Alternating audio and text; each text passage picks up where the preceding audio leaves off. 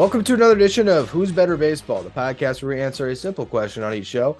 Who's better at baseball? I'm your host, Ryan Finkelstein, managing editor at justbaseball.com. I have Elijah Evans with me today, who covers the White Sox for us. He's a fan of the team, and he has loved what he's seen so far at this deadline.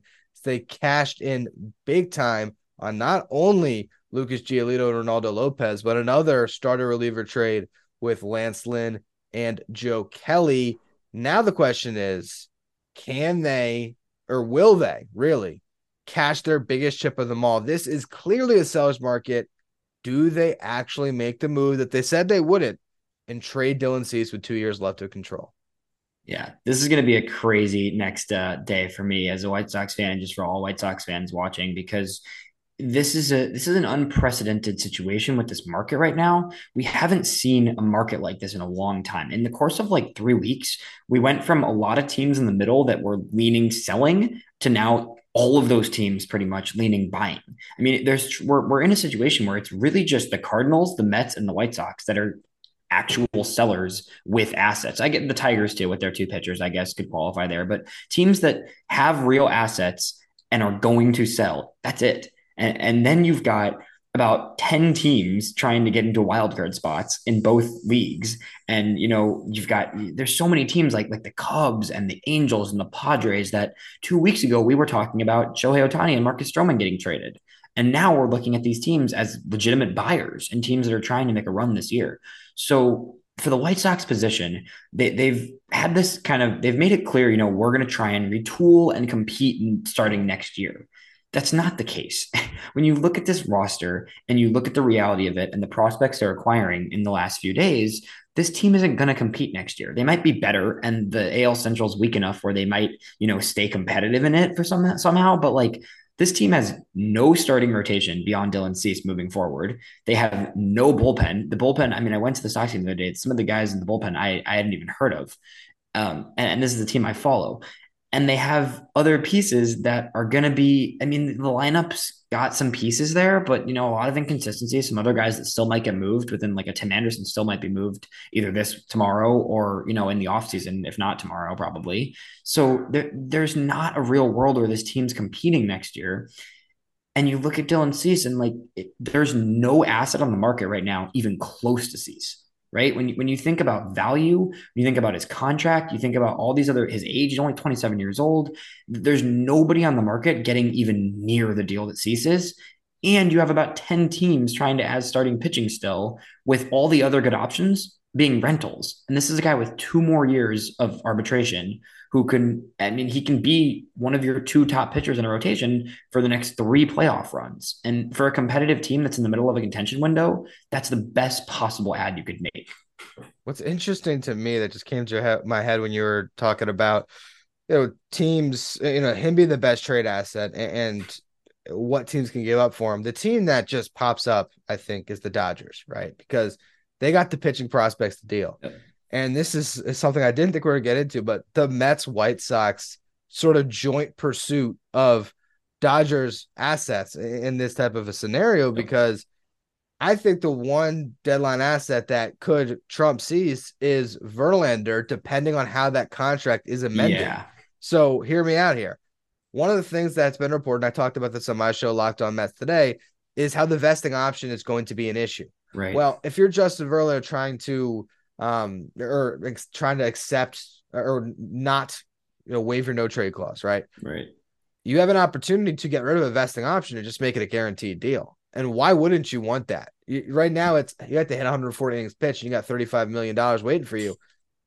Clean that up. Now, the Dodgers, if that contract gets amended the same way that Max Scherzer's did, where his player option became guaranteed, and the Mets can eat money on this year, next year, and maybe even the following Sure. year. And all of a sudden, you turn Justin Verlander into whatever it is this season, but over the next 2 years, a 2 year, 40 or $45 million pitcher. And it's Right. Justin Verlander, Dylan Cease, two guys that were head to head in the It's Cy Young crazy. race last year. Yeah. It's All of a crazy. sudden, they got to pick their poison on which Right. trade they go for. I guess the question is, who's asking for more in that situation? I Is think it the the Sox are Mets asking for or the more Sox? because I think it's the Sox just because of Dylan Cease's age, the fact that he still has room to kind of get back on track even more to where he was last year. And I think just the situation with Verlander is a little bit more complicated. I mean, with Cease, it's like you explained, it could work out perfectly if he gets rid of that vesting option and it becomes they're under the same amount of control. But you look at Cease and you say, even when his contract's up, he'll still be 29 years old, and a team that had him for 2 years would probably have by far have the leg up and plenty of time to extend him. So if you're a team that's acquiring Cease, you're planning on extending him as opposed to Verlander, who's probably going to retire after that contract or maybe one more year. Who knows? That guy's an Iron Man, but it's I think Cease has a little more value, but you flip the script. I like the Dodger idea, but the idea that everybody's been talking about for so long, and this team wouldn't be interested in Verlander, I don't think, because of the way they run things and the way their youth is. It's the Baltimore Orioles, and we've gone back. I mean, everybody said this for the longest time since the White Sox looked like they were falling out of everything. Everybody was like the perfect trade partners, the White Sox and the Orioles, and I think the Mets are in a similar position where they could trade with the Orioles, but in regard to specifically the pitchers, I think Cease makes a lot more sense for the Orioles. They're a really young team. They're just entering, what is going to be a long contention window for this team. Their system is the best in baseball, hands down. And they're in a position where the Dodgers system is really good. The Dodgers would still have to give up, one of their top two or three assets for sure, and then some for Cease.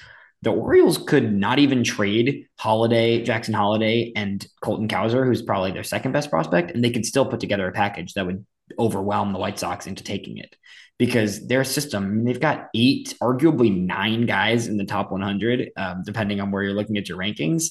I mean, that's better than everybody, right? So you put together 3 or 4 of those guys are the White. I don't think you can say no to that as the White Sox. You can't, the Orioles are really reluctant to trade their prospects.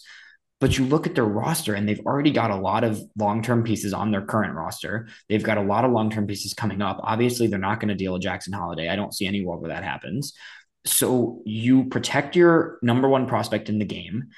You use a lot of the prospect depth. I mean, they've got guys who are blocked and are sitting in AAA, like a Joey Ortiz who's sitting in AAA, absolutely dominating. And the White Sox would start him tomorrow. So it's there. I mean, I get why White Sox fans are hesitant, and I get why the organization is hesitant because you want to have building blocks to move forward with, and that's why I have no interest in trading a Luis Robert.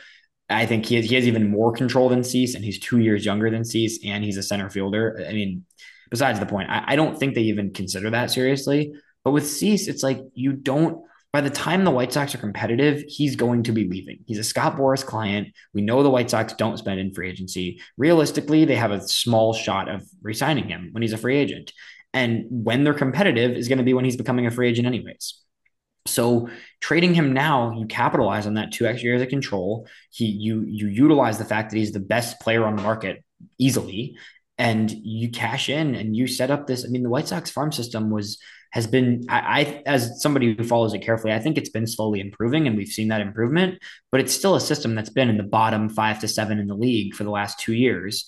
They've already made it, a medium, middle of the pack, teens range system just from these last 3 trades. If you cash in on Dylan Cease, in addition to maybe Tim Anderson and maybe a few of these other veterans, the White Sox could have a top 5 system in 3 days from now. And that's something that like I don't think you can pass that up. And I know it hurts because, and this is me getting really deep into my fandom here, but it's unfortunate because this core of this team was supposed to be great and it was supposed to compete for a World Series. So it doesn't feel good to blow it up and to change everything. But I don't think they have an option right now. And I think for the future of just the organization becoming, I mean, it's just too much of a risk to not take this chance right now to completely turn your farm system upside down in the course of a week by cashing in on Cease in addition to all these other assets. I think it was about a month ago. I wrote an article, Who Will Most Take Advantage of a Seller's Market at the Deadline. I think you and me even did a podcast on it. But the point being, you've seen it with the Mets. The Cardinals were out in front of everybody on it, and probably because they've had a worse season in some respects.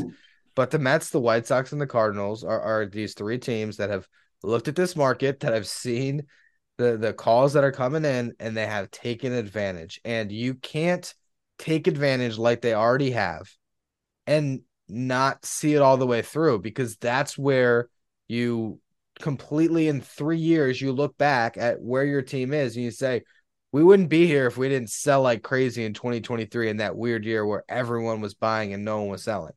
And I think the White Sox, even more than the Mets, need to make this move, because with the Mets with Justin Verlander, they're still going to try to be good next year, and they can just keep them. And like Yeah. the Mets' road to being a contender in 2024 is a little bit easier to get to when you have Steve Cohen's resources than where the White Sox are right now. But the White Sox have an opportunity to, with the Orioles, the Dodgers, or maybe a surprise team, really make a big swing here. Guess the question is just, can you complete a deal like that before this deadline? That's what we're going to be watching here at Just Baseball. Make sure Yep. you follow our tracker, where we are updating the two of us every single move that happens. We'll have articles for each big trade that's made as well. Sure, there'll be some videos and podcasts across the board. So check out everything we got going at justbaseball.com. And also make sure you follow, rate, and review wherever you get your podcast.